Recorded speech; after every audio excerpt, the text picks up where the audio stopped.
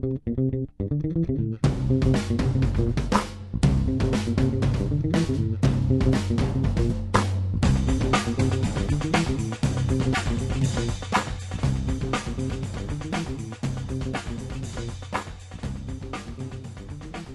there, it's Gary Parrish. It is now Sunday, April 3rd. This is the Island College Basketball Podcast. I got Matt Norlander with me. I got Sam Vecenie with me. We are all in Houston at the Final Four. We were all in NRG Stadium last night for the national semifinals, which were blowouts on both sides. Villanova 95-51 over Oklahoma.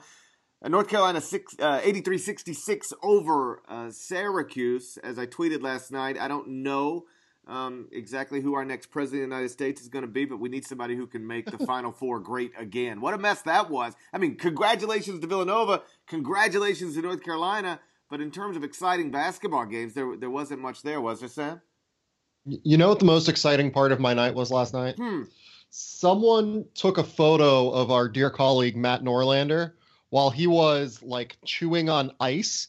And if you haven't seen the photo yet, it's glorious. I can't even explain the derp face that Norlander is making. What's going on with your face, Norlander? You want to address that right at the top? Then we'll try to figure out what was wrong with Buddy Hield. Yeah. No, I. Who had a worse night, your mouth or Buddy Hield? I think Buddy Hield, but I was mid-ice chomp, and I was rocking a glorious, as I have for many years, Guster's for Lever sticker, and fighting a cold, so I just kept drinking water and chewing on ice all night. And then the guy who does screen caps on Twitter, @CJ0, caught me mid-ice chomp and said, okay, who has the Guster sticker? And it just kind of got out of hand from there. But shout out to Guster. Shout out to Devin Downey. Guster actually gave me like a full rundown on their Facebook page. Best alternative pop band of the past 20 years. So, here's the deal. So you came to me before the game, and we had, I think, 2 seats on one side of the court and another seat on the other side of the court. And I was like, because I'm pretty easygoing, I was like, you know what, I can stay here or whatever, but I think I'll just sit here because I've got to be back out at the TV set for the second game and blah, blah, blah. And you said, okay, no, it's cool. You were very, willing to let me have the seat that I had already picked out. And you said, you know what, there's one on the other side. I think I'll just go over there. It turns out, and I feel like you knew this in advance, it was the TV seat. It was basically, in terms of the broadcast, it was Jim Nantz, and then when the camera wasn't on Jim Nantz, it was on you. Yeah, I did not know where the seat was, but I was actually specifically asked to sit there the day before by the media coordinator. So why is that? That's just weird. Tell me why you think that is. Why would a media coordinator care where you sit? I don't know. I don't know. Surely you can understand how weird that is, right? Yeah. Hey, listen, shout out to Dave Warlock as well, who does a tremendous job. Shout out to Devin Downey. Yes, that's right.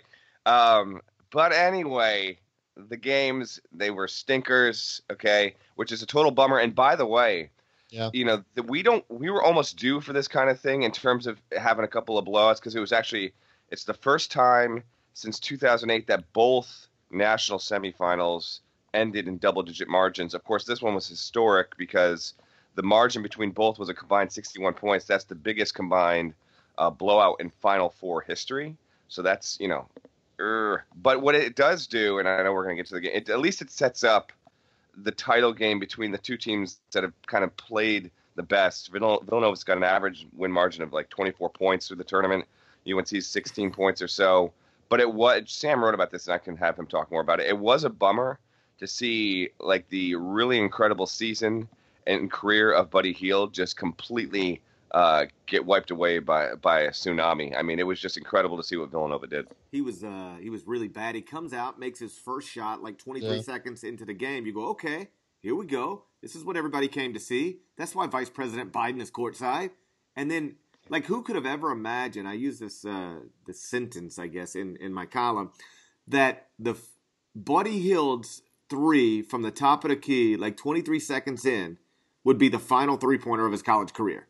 It's just bananas, right? He makes one 30 seconds into the game, and it ends up being the final 3-pointer of his career. He was 4-12 from the field. He was 1 of 8 from 3-point range. Held to single digits for just the second time this entire season. Sam, I know you were in the locker room with him afterward. Shell-shocked or whatever? What was the reaction of Buddy Hield from what was about as bad a final performance in a brilliant 4-year career as you could possibly have from a team perspective and from an individual perspective.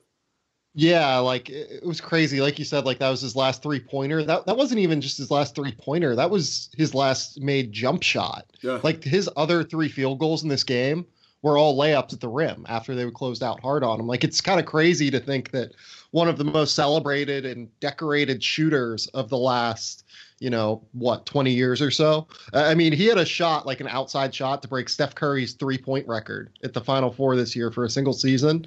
And it ends like that without a single jumper made in the last 39 minutes of his last game. It was weird. And I mean, I don't even know how to explain the way that Buddy was in the locker room. I would say shell shock. I mean, I've probably written as many words on the internet about Buddy Hield as anyone who isn't like a beat writer for Oklahoma, right? And I've never seen him not smile. Like he'll have sentences where he doesn't smile, but like never for like a full media session or never for like a full game have I ever seen him like not smile on the floor and not just like be that like gregarious self that he typically is. And that entire second half of that game, that entire post locker room session with the media, I don't think I saw him smile once. And it was a weird thing to see because, that it's one of those things that's become so synonymous with Buddy, right? Like you see him and he's just like this happy go lucky dude that really works hard and does all of the right things, so to speak. But yeah, it was weird. The entire locker room scene with Oklahoma was, I would say shell shock is the best way to put it. That's how I did it in my column. There was some anger. Kadeem Latin was relatively angry. I think everyone saw him. He like kind of punched his seat. It looked like whenever he fouled out of the game, and he's going through a lot of stuff. Obviously, I mean his grandmother passed as well, and I mean hopefully he can kind of come back from this and be a star player for them next year. Jordan Woodard was relatively upset, and the rest of the team was just shock. It was a weird setting. It was very quiet, so to speak. It wasn't even wasn't anger. It wasn't fully teary. It was just like a quiet pall kind of over the entire team. And it was a really strange thing. I don't think I've ever seen a game like that, honestly, either, where a team goes in with a National Player of the Year candidate, who should be the National Player of the Year, in our opinion, at CBS. And they just go out in the Final Four and lose by 44 points to a team that is relatively imperfect, that just played the perfect game. Well, I do think it's crazy. No, it is crazy. And it's sort of, it's the latest chapter in what has been a crazy NCAA tournament from that perspective, meaning, think about how many things we've seen in this tournament that we, quote, never seen before, or that, quote, seemed crazy. Okay, Middle Tennessee beating Michigan State. Never seen a team with the second best odds to win a national championship lose its opening game in the NCAA tournament. Northern Iowa blows a 12-point lead with 34 seconds. We'd never seen a team like in the history of college basketball blow a 12-point lead with less than a minute to play. Virginia, Tony Bennett, this team that plays at a slow tempo and takes care of the ball and is one of the best coached teams in America, blows a 15-point lead with 9.5 minutes. We'd never seen anything like that. Crazy. And then we watch Villanova beat Oklahoma by 44 points in the Final Four. It's the largest margin of victory in Final Four history. It's the largest margin of victory in this NCAA tournament. So, like, when the ones played the 16s, the two played the 15s, the three played the 14s, anybody played anybody. Nobody beat anybody else by 44 points. And yet Villanova beats Oklahoma by 44 points. And it comes after Oklahoma had beaten Villanova by 23 earlier in the season. And if my math is correct, that's a 67-point difference, which is like something we haven't seen in a bazillion years either in a rematch. So, like, Norlander, last night was crazy. But, like, when we look back on this NCAA tournament, I do think one of the storylines that'll forever be attached to it, to the extent that there is a such thing, it'll be like, we sure did see a bunch of stuff we'd never seen before. I think that's actually very on point, and could, depending on what we get on Monday night, that might end up being the defining thing about this tournament. I find it interesting how Villanova's shooting percentage last night overall from the field, 71.4%. It's the second best ever, appropriately to Nova in '85 when it was just crazy good. Without a 3-point line, by the way, against Georgetown when they shot 78.6%. And somebody did on that point. I want to give credit where credit is due. Maybe it was John Gasway, but somebody tweeted last night that this Villanova team's effective field goal percentage was actually better than the 78% or whatever it was right. that 85 Villanova had. So obviously the 3-point line changes things. But bottom line, what we saw last night was one of the great all-time offensive performances in Final Four history, and probably one of the all-time great defensive performances in Final Four history. They both came from the same team. It really, it's wild. And College Basketball Reference, the Twitter account behind whoever runs that, also tweeted, this is I still feel like we're not appropriately taking in the amount of shock that we should be with Villanova. Just like Oklahoma was one of the 5 best teams in the country this year. It became the first top 2 seed in the history of the tournament to lose by that many points. And not only that, but the previous record was 27. You just could not have even remotely thought. Like, if you wanted to say, I just think Villanova's going to have one of those great nights. They've been playing so well. Maybe Oklahoma's offense doesn't show up. I'm feeling like a 20-point win. Like, that would have been hard to believe, but you're like, okay, if everything goes the exact right way for Nova and Oklahoma just cannot get it going, and Buddy goes like 1 for 9 from 3, fine. But to win by 44 and to basically be calling for the bench guys to come in with 5 minutes to go in a Final Four game, crazy. It's utterly bonkers.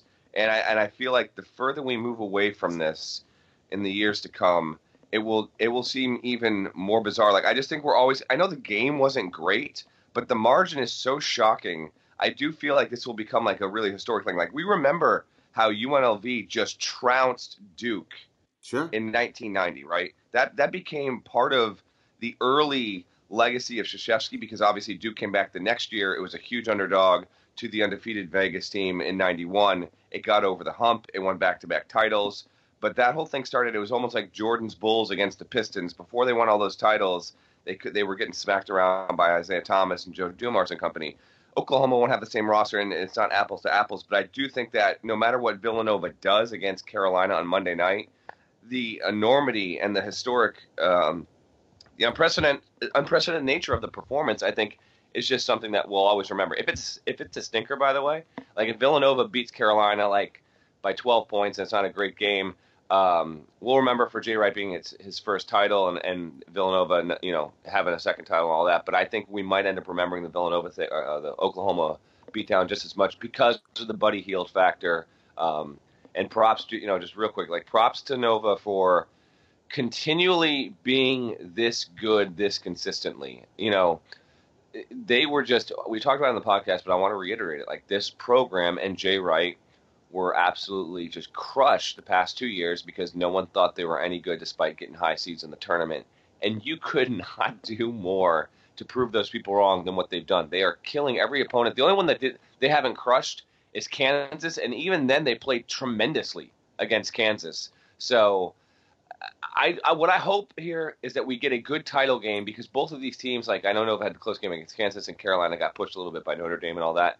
But overall, they have not been playing thrillers. It would be great if we get these teams that have been averaging, these huge double-digit margin wins. Finally, they give us a fantastic finale on Monday night. And the finale is going to be Monday night. Of course, the other semifinal was North Carolina over Syracuse. Final score 83-66, whatever. The better team won. Carolina performed the way that it was supposed to perform. I don't know that there's a whole lot to say there. Let's just look forward to Monday night. It is Carolina against Villanova. It is... it's funny in this year where, I think it became routine for people to say things like, I won't be surprised if an 8 seed ends up in the championship game, or, God, anybody could win the national championship this year. What we actually end up with is 2 preseason top 10 teams. What we actually end up with is an ACC outright champ against the Big East outright champ. What we actually end up with is 2 teams that were both ranked number 1 in the country during this regular season. And as you point out, Norlander, 2 teams that are playing better than anybody else in the country right now. Although I wonder if that's almost by default in most years. Like, to get to the national championship game, you got to almost kind of be playing better than everybody else. Yeah. Real quick, GP. Like, I agree. It's almost by it's cause and effect by nature. Right. But I wrote last night when I wrote one of my pieces from the stadium. Even if you removed like what happened on Saturday, or wanted to remove what happened in the Elite Eight games, like through the first 3 rounds of the tournament, these two teams look better than anyone that was playing. I agree. So they had been on pace to do this. And by the way, we don't always get on the night of the title game going into it the top 2 rated teams in the tournament. This is actually the first time since 2008 that the number 1 and number 2 teams in KenPom will play heading into Monday night. It's only happened 4 times since 2002. So it's not an every year kind of thing where the actual top 2 rated teams, when that ball tips off, will be playing. We do get it tonight, and obviously if we got anything close to 2008, Kansas over Memphis in overtime, we'd be thrilled. Shout out to Mario Chalmers. Shout out to Robert Dozier. Yeah. And so, this is one of those games. As a gambler, there's always these, and Sam, you'll be able to speak to this. There's always these things that you bet on. And when you do it, you go, okay, this makes perfect sense. This is the way I'm going to go. I feel strongly about it. Let's get paper. And then as soon as the game starts, and I'm talking about, it doesn't matter, baseball, football, anything. WNBA, love the WNBA. Shout out to the Minnesota Lynx. Who's your girl in WNBA? Shoni Schimmel? Showtime Schimmel, dog. Showtime Schimmel. Love Shoni Schimmel. She cost me so much money in the WNBA All-Star game one time, and rather than get mad at her, I just jumped on her bandwagon. And now her coach hates her. They won't even play her half the time because her coach hates her because she's got the worst shot selection in the history of basketball. I love it. Talking about right now. Showtime Schimmel, dog. Showtime Schimmel. You can't even buy a Showtime Schimmel jersey. Every time I tried to buy one, it was like sold out. How many points would Showtime Schimmel put up on Villanova? 42 at least. 42 at least. That's what I thought. She's strong, man. She's a former Louisville Cardinal. She's a Louisville Lady Cardinal. What else do you need to know about her? I know everything about Showtime Schimmel. So here's the thing. My point is this. You calculate everything. You make it make sense. You put your money down on it. And then right after it starts, you go, and it goes the other direction. You go, oh, my God. Why? I can't believe I talked myself into going this way. And this game seems like it's set up perfectly for that. Because on one hand, North Carolina's got better players. North Carolina's, I don't want to say been better most of this year, but most people think North Carolina has been the better team, even if KenPom maybe hasn't shown that recently. In other words, I could see a scenario where you bet on Villanova and then North Carolina wins the game and you go, why would I have bet against North Carolina? Like everybody said they were the best team. Everybody said they were the favorite. What am I doing? On the other hand, you bet on North Carolina and then Villanova wins the game and you know what you say? How in the world did I bet against a team that just won by 44 points? Like, why would you do the team that just won by 44 and shot 890% in the national semifinals and shut down the National Player of the Year, and they were getting points? They made the team that won by 44 an underdog, and I still bet against them? Am I the dumbest gambler in the world? Like, no matter how this goes down, I think whoever's on the wrong side of it, gambling-wise, is going to feel like an idiot because you can talk yourself into either side, but then completely understand why you're going to be totally wrong by the time the final buzzer goes off. Does that make any sense? Do you hear what I'm saying? Yeah, I genuinely have no idea what to expect. No idea. We had to do expert picks this morning for CBS, and I was just like, UNC, I guess. I didn't know what to pick because, like you said, how do you pick against the team that just won by 44 points and shut down the National Player of the Year and held them to 9 points? Like, and then on the other hand, how do you pick one against wrap? Yeah, and then how do you pick against the Carolina team that looks awesome? Yeah, no, like seriously, you look at the front court of North Carolina, I think that's going to be where the biggest difference comes into play because that whole matchup is fascinating in general because, what does North Carolina do? Their small lineups haven't really looked all that great this year, but their big lineups are kind of a weird matchup thing because Chris Jenkins is strong enough to go inside and defend, but he's athletic enough to come outside and shoot the ball. In North Carolina's forwards aren't real comfortable outside whenever they're outside the paint and have to deal with perimeter players. So how does that even go down? I don't even know. Like, who plays on Bryce Johnson? Like, do they run that goofy zone like they've been running a lot of the time this year? Like, there are just so many weird factors going through this game that I don't even know. I can't even begin to have like a fully competent stance on this is going to happen. Well, let me say this, Norlander, because I thought it was interesting. Last night after the game, we were on set outside NRG Stadium, and we were starting to set up the national championship game. And Doug Gottlieb, I'll give him credit, it was Doug Gottlieb. He had a really interesting story about Chris Jenkins, because one of the points I made in my expert analysis is that.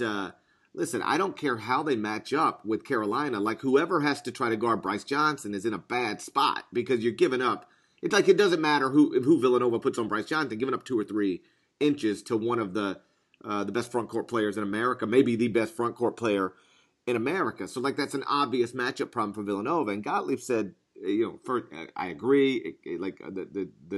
I hear you. But he said he had a conversation one time with the Villanova staff. And perhaps this is common knowledge, but I had never heard this story. And he said when they first went to see Chris Jenkins, they just thought he was an undersized, fat front court player. Okay. Mm-hmm. And yet when they saw him, he was playing AU ball against Jalil Okafor. And he was kicking the hell out of Jalil Okafor. Not necessarily on the offensive end, but just pushing him and shoving him and fighting him. Right? He's a kid who went on to be a national champion, to be the number 3 pick in the NBA draft. And one of the reasons that they decided to move on Jenkins is because that dude is tough and he doesn't care that he's giving up 5 inches. Like, he's in there fighting. And so that'll be interesting if they throw Jenkins on Bryce Johnson. Like, will that stuff that Villanova initially saw in him, that attracted them to him, will that show up in the national championship game? Keep in mind, we've watched NCAA tournaments in my adult life where Joe Mazzulla guarded DeMarcus Cousins just because he was tough, right? So, I don't know. I was just fascinated by, wow, like, one of the reasons Villanova, moved on Jenkins is because they fell in love with him fighting Jalil Okafor. Fast forward to Monday night, he might spend the national championship game fighting with Bryce Johnson in a similar form. I don't know. I'm just intrigued by that now. Yeah, I think the Jenkins factor is actually going to wind up being pretty significant for Villanova in this game. He has been getting better and better and better as the year has gone on, and over the past 5 weeks or so has been outrageously good. And yeah, he has lost weight, changed his body. He initially wanted to go to Maryland and somewhere else, and neither school wanted him. And so it was almost like Villanova was the fallback, and it wound up being the perfect marriage for him. I think he can have a big game. See, the thing that I've always loved about Villanova is what Josh Hart did against Oklahoma. He wasn't even super dominant, but he was unstoppable whenever he wanted to be, and then the supporting cast was kind of there to lift him up, and they did whatever they wanted. I'm somewhat of the school of you kind of need a guy, but Villanova doesn't necessarily have a guy. They honestly will pop. Like, Arch has been fantastic throughout the tournament, right? Hart has done what he's done. Jenkins has been an absolute just dynamo and been so fantastic. And even Bridges, who's the best NBA prospect on the team, has his flashes of really impressive play. But I think Jenkins should have a pretty big game on Monday night. I'll say, I know we got to wrap up here. I think I'm going to take Nova here. No, it's nuts, and they're not going to break it, but they are on pace right now. So the UCLA 67 team with Lou Alcindor, that's the all-time record. In fewer games, by the way. They didn't have to play 6 to win a title. They won that tournament by an average margin of 23.8 points. Right now, Villanova's at 24.2. If you're telling me Carolina loses by more than 20 points to Villanova, Villanova will then have a case legitimately, statistically, of the greatest tournament run in NCAA history, which would be insane. I'm going to go Nova because I do think Jenkins will play well. The backcourt matchup is very fascinating to me, without a doubt. But more than anything, I just hope that we get a good one because, let's be honest, GP, what you said, I think, is I want to reiterate. The fact that we've had these really random, weird, notable, shocking outcomes and the way we've gotten to this final with the way that Virginia blew it in Michigan State and, Northern Iowa being on the good and the bad of it and the historic, the biggest, blowout win in Final Four history with Villanova. We're kind of due for a good one here. So I really hope that we can. And I think that we should. But I agree with Sam.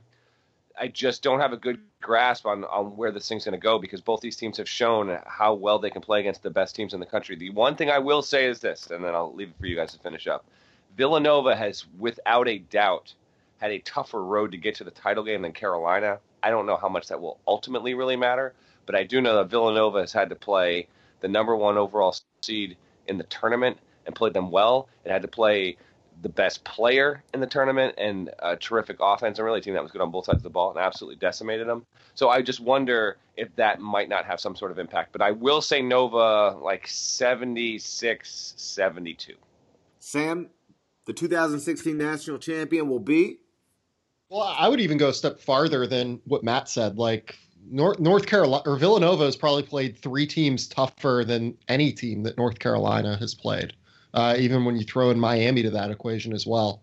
I'm going to go North Carolina 81-77, we'll say, because I said that they're going to cover 2. So I have to actually make sure that matches. Yeah, let's go 81-77. And I'll go North Carolina 75-71. But understand that I've been wrong about everything.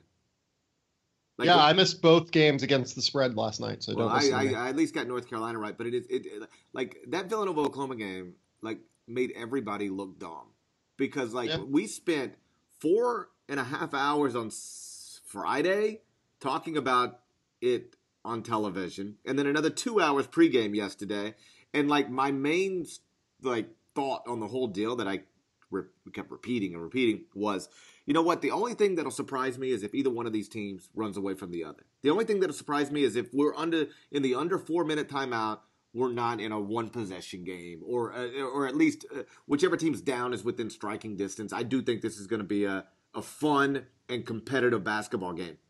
And then Villanova emptied his bench with 5 minutes to go. Like what? Like I could not have been more wrong. But the other thing is everybody was wrong. Nobody saw that coming. But so Villanova fans, congratulations. You're probably winning the national championship because I just picked North Carolina to win the national championship. And honestly, I'm only doing it because I picked it in the preseason. Not that I was out on a limb. North Carolina was the favorite in the preseason. But it just sounds better to wake up Tuesday and be able to say, yeah, I had this pegged back in October than it is to move off of North Carolina at this point. So I'll ride my October pick and we'll see how it goes. But it should be a fun basketball game. To Norlander's point from earlier, I don't know that these have been the 2 best teams all year long, but they seem to be the 2 best teams in America right now. The 2 really good teams that are playing significantly better than everybody else. So we will all 3 be in the building tomorrow. And in fact, we're getting ready to head back to the building right now. You guys got press conferences all day.